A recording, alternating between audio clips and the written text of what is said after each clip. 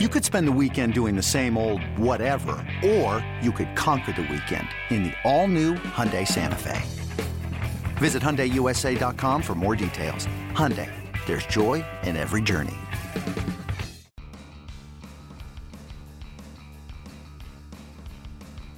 Welcome back to the MLB.com StatCast podcast. I'm your host, Mike Petriello. Here with me, Matt Myers, MLB.com national editor. Matt, how are you?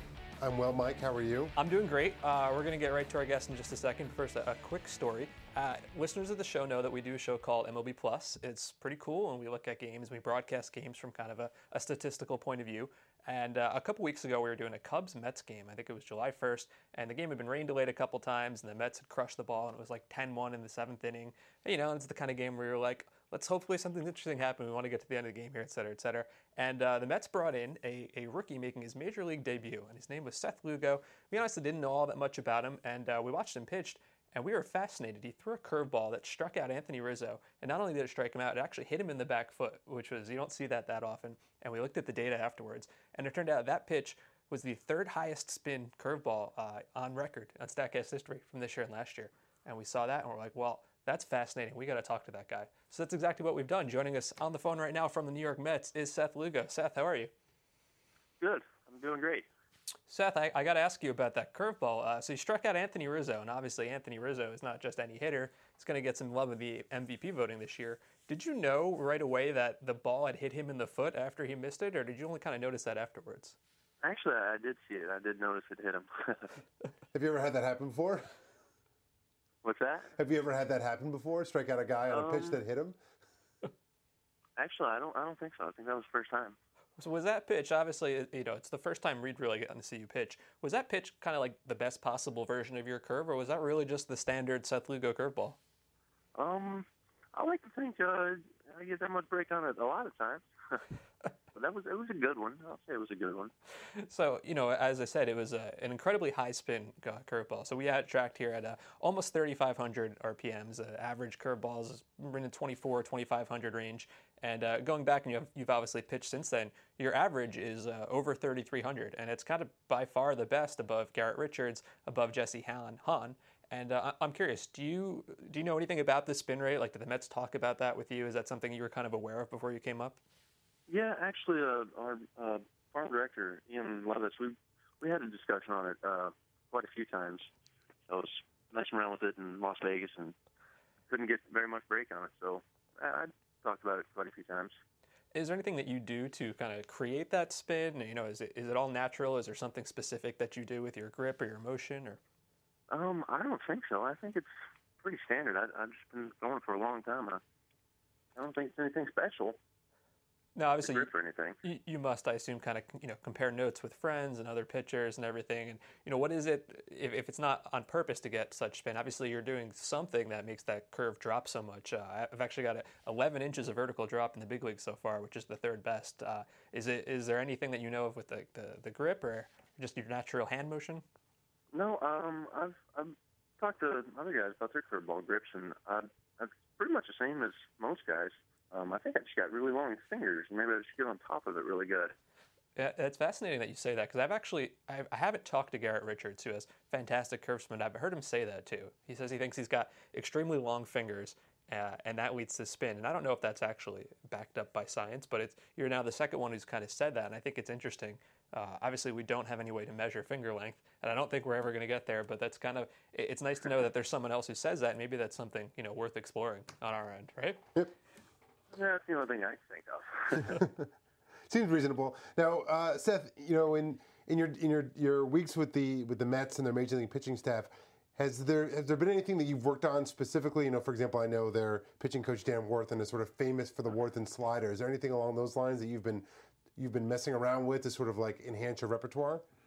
Not a whole lot. Mainly just repeating what I'm doing, just keeping my mechanics crisp. Nothing new changed. Back in spring training, he worked with me. He changed grip on a few of my pitches. But since I've been up here, it's all just been what I've been working on for the last few months. And when you said you changed some of the grip on your pitches, did you notice a difference in the performance of those pitches after that? Well, when I come into spring training, I changed grip on my two-seamer and my slider.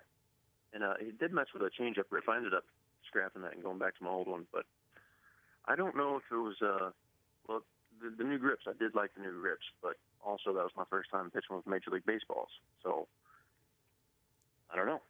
So I think that's an interesting a topic that maybe the listeners don't know about. What is the difference between Major League Baseballs and, say, minor league or college baseballs? Well, the seams are more consistent. Everybody picked up. They feel the exact same. And also you can tell it's a little tighter wound, a little firmer. And it's a little slicker, too. It's kind of a little tougher to get a grip. Do the balls vary? Do you find the balls vary from each minor league, or is there consistent minor league baseball? The minor league baseball is every ball you can tell the seams are a little different, a little higher, a little lower. Different spots will be raised up. They're a lot more inconsistent. So when you were in the minors, I think you were mostly a starting pitcher, and they kind of moved you to the bullpen a little bit before you were promoted. And our scouting reports, at least the ones I read, said that as a starter you were touching 90, 91, 92. As a reliever, we have you as high as 96.6, almost 97. Is that entirely due to the differences between being a starter and reliever, that you can kind of go all out for an inning or two, or is there more to it than that? Well, as a starter, I would save that good fastball for a strikeout situation or a guy that's late on it, and I'd only show the good one maybe 5 to 6 times a game, something like that. But out of the bullpen, they want me to get, it's obviously I'm facing less batters and it's more pressure situations. So that and the adrenaline coming out, I think helps me just go out and just let it rip every time, just about. Have they told you anything about which role your future's in? I think, like I said, you were moved to the bullpen still in the minors, but I think I heard rumors that you may be jumping in for a spot start this Saturday, and I don't think it's going to happen. I think Cologne is going to, but it's interesting that your name was still in that discussion. Yeah, they didn't talk to me about that. I heard a few things from friends or stuff online, but as far as the organization, no, they didn't tell me anything like that. In terms of starting versus relieving, how much does your repertoire differ in terms of the frequency with which you use specific pitches? Are you much more focused on your fastball and your curve, for example, specifically out of the pen, fastball curve, or is it how does your repertoire differ in each role? It's kind of the same actually. I still throw 5 pitches, and lately I could be the hitters. I'm not sure, but I didn't throw more off speed lately. I haven't really just gone after them fastball like I would as a starter. It's cutter, curveball, fastball in, curveball, changeup. Now, one of the big changes I imagine is pitch, as we discussed Las Vegas versus Citi Field, and some people may not realize that there's an argument to be made that it's harder to get results in a place like Vegas than it is in the majors. Las Vegas and half of the Pacific Coast League. It's like it's hot, it's windy. There's big outfields. There's high elevation. What did you notice specifically about what that elevation and those conditions did to your pitches in terms of how they moved or broke, etc.? You tell it every time you throw a ball, nothing moves. I mean, you throw a sinker and it's straight as a four-seamer. Changeup, you can't get any arm side run, curveballs. I was leaving all my curveballs up in the zone. It was really tough to use it. I almost had to. If I wanted to be successful, I had to quit throwing curveball. I couldn't bounce it in the dirt. It's tough to pitch in that league. It was really tough. Yeah, I think when you came up, fans probably they just looked at the stats and they saw an ERA of 6.5, and they're probably saying, oh, what's this guy? But I imagine the Mets probably told you when you got there, this is not a great park for pitching. We're not going to judge you on this or that, right? What did they tell you that they'd actually be looking at? Well, it was like 2 or 3 weeks before I got called up. Our pitching coordinator was in town, and I'd gotten away from my curveball and was throwing more of a cutter. And I told him, hey, what got you here was your fastball command and your curveball. I know it's not working that good in the PCL, but you need to get back to throwing it, even if they're going to hit it. So keep working on your curveball, keep working on your sinker, and stop trying to pitch differently than you have your whole career. So we want you to go back to what you've been doing in the past. Okay. Is Las Vegas the toughest park you've ever had to pitch in? And if not, what is? Yeah, it was definitely Las Vegas.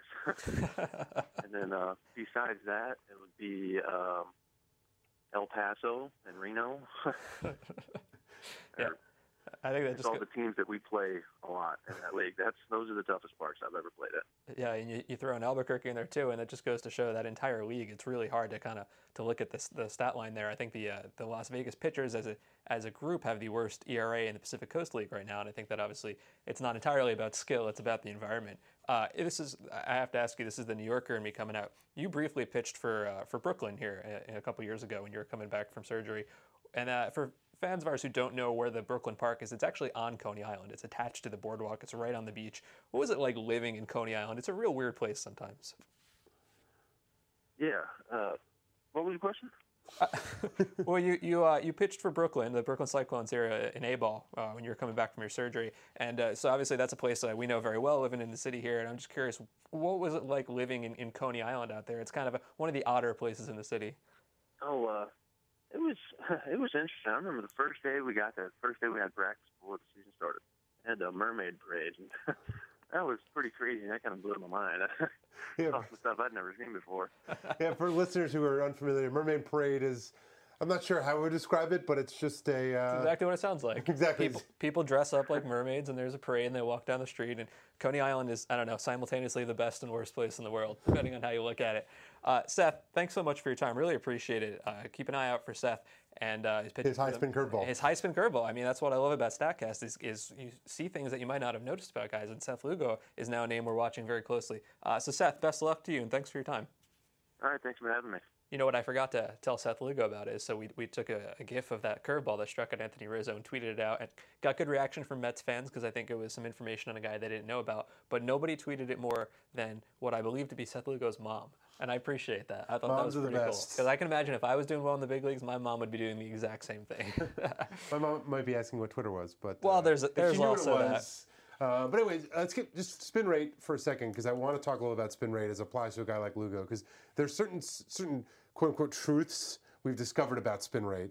But the curve is a little bit we're still trying to kind of figure out spin rate and exactly how it correlates to success. So kind of go through that a little bit. Yeah, I think the biggest difference to understand between the curveball and, say, a four-seam fastball is that they don't spin in the same direction, right? And if you're throwing a four-seam fastball, you get backspin, and that means from the pitcher's point of view, the top of the ball is coming back towards you, and if you have high spin, that means it'll rise. And if you're throwing a curveball, it's well, it won't literally rise. It's just rising fastball, right. It'll sink slower. And if you're throwing a curveball, you're actually throwing it in the spin is the entire opposite direction. If you're looking at it from the pitcher's mound, the top is going away from you, right?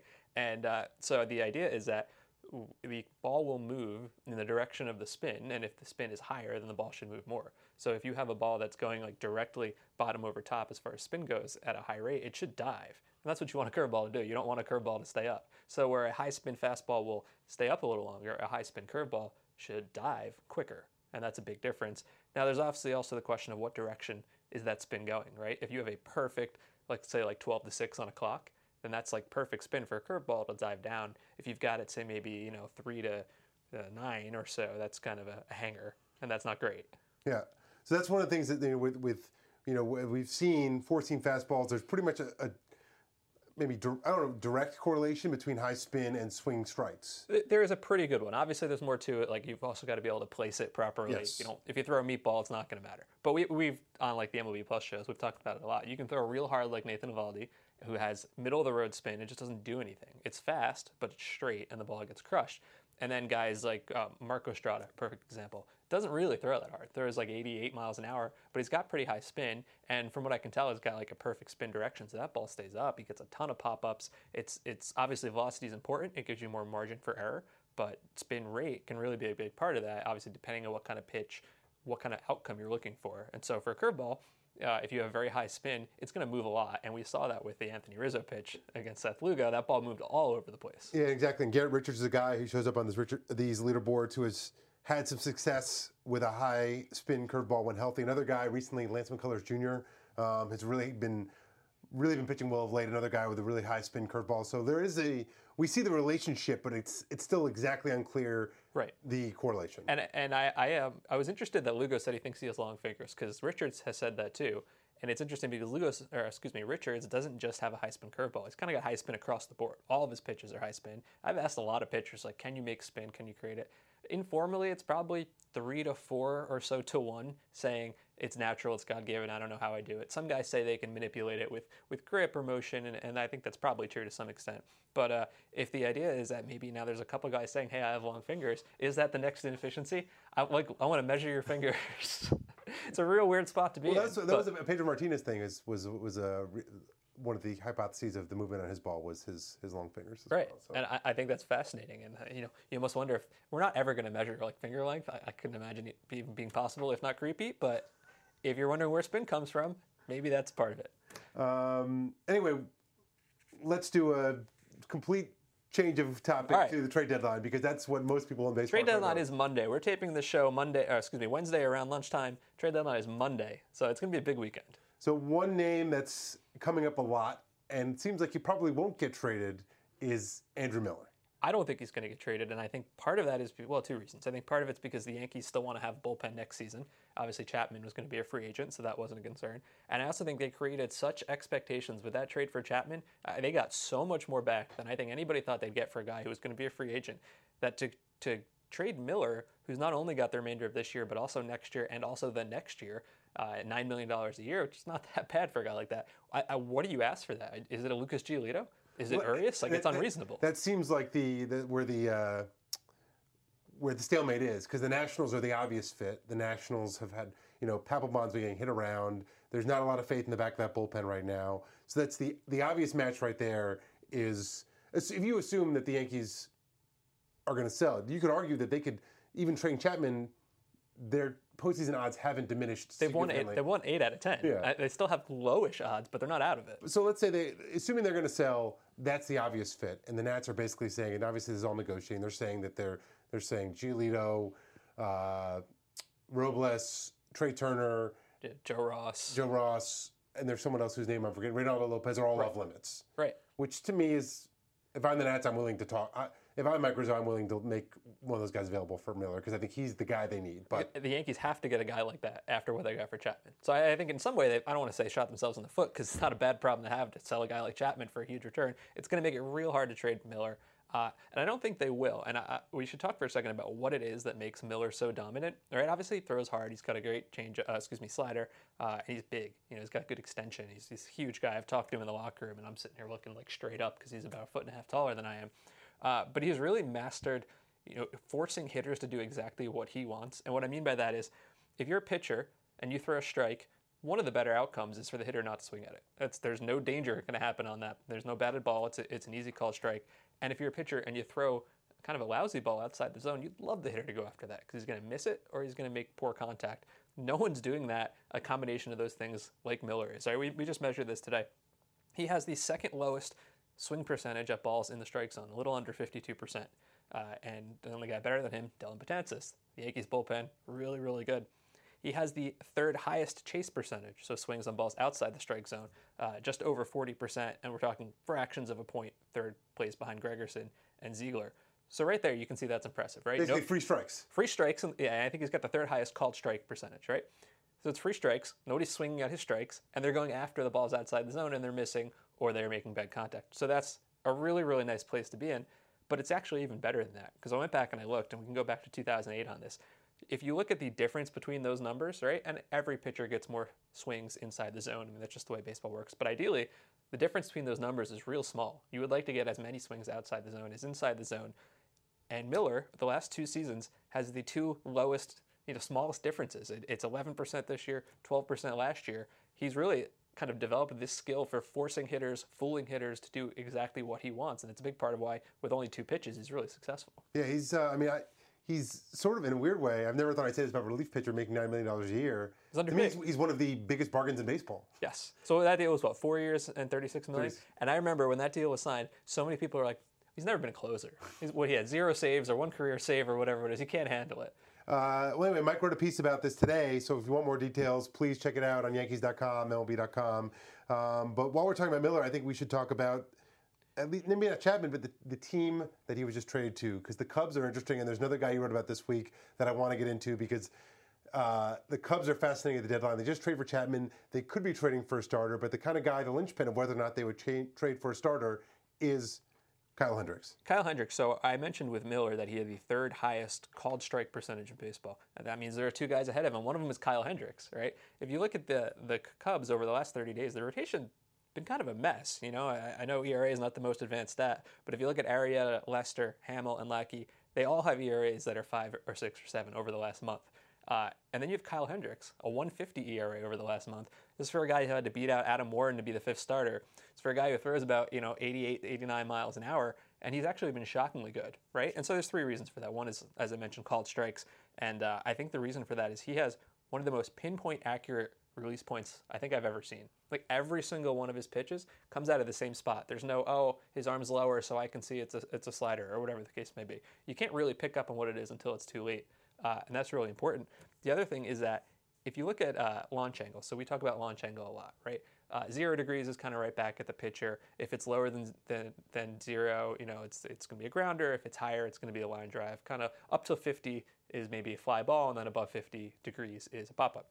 So if you look at between 20 degrees and 50 degrees, this is where 94% of all home runs are hit. So if you're giving up exit velocity in that launch degree zone, you're probably going to get hit hard. We have 150 guys who have given up 50 batted balls in that launch angle zone. His is the second lowest, 85 degrees. So basically what's 85 miles an hour. So basically what's happening is when he's giving up those line drives and fly balls, he's not allowing it to be hit very hard. That's a skill. That's a skill. They're not really line drives. They're softly hit fly balls. Yeah. So, and he gets a lot of grounders. So basically he's starting off with grounders and then called strikes and then softly hit line drives and fly balls. So that's a pretty good start.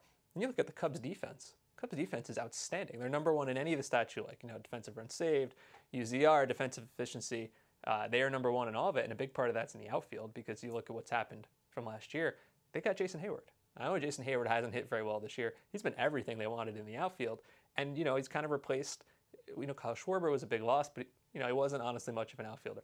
Jorge Soler's been hurt, wasn't a great outfielder. And then we talked a lot about how they kind of moved everybody back strategically. They have a really good outfield, probably the best defensive outfield in baseball. And you have guys giving up softly hit line drives and fly balls. This is how Kyle Hendricks has been succeeding. It's fascinating to watch. So if the Cubs are going to the postseason, regardless of their... There's no if. They're going to go. When they go to the postseason, how does their rotation line up? Because the question is, some people would think that they need to get another starter, but if they do, is it really that Hendricks should be the odd man out? Unless there's an injury, Arrieta is starting that first game. I cannot imagine any scenario where it's not going to be him. I think that the concern for people is a guy who doesn't miss a ton of bats like Hendricks. Can you get by with a pitch to contact guy because one bad hop in the playoffs and then everything goes to hell?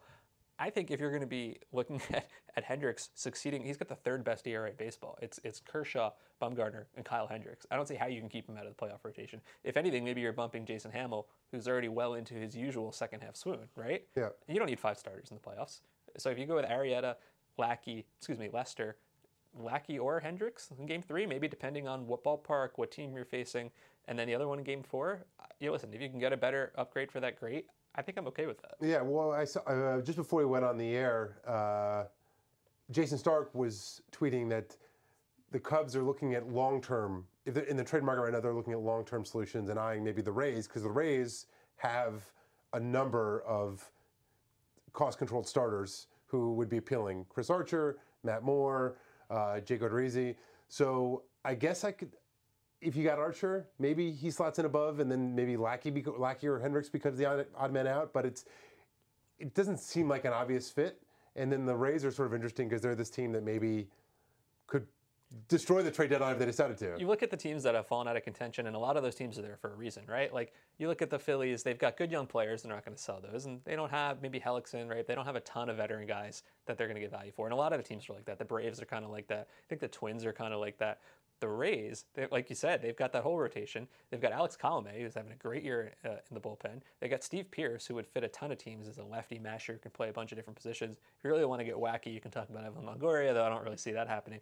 That is a team, if they wanted to, could blow it all up and be right back in contention next year, right? Maybe because they could get a ton for those guys. They'd probably have to get guys who might be a couple years away, but they could really reload for 18, 19, etc. Yeah, I think they may have to take a step back, but it's sure. But you'll still fun have to think about. You'll still have Blake Snell, right? You'll still have a couple of these guys coming up through the farm system. I think they are the team that if they wanted to, they could really go nuts. And if there's any team who's going to kind of make that move, I think it might be them. Do you think that if they, Archer's been linked to the Dodgers? Do you think that there's a scenario where they could get Urias back for? I don't think so. I think if the Dodgers were going to trade Urias, it would have to be for like Chris Sale, if only because Chris Sale's pitching well now.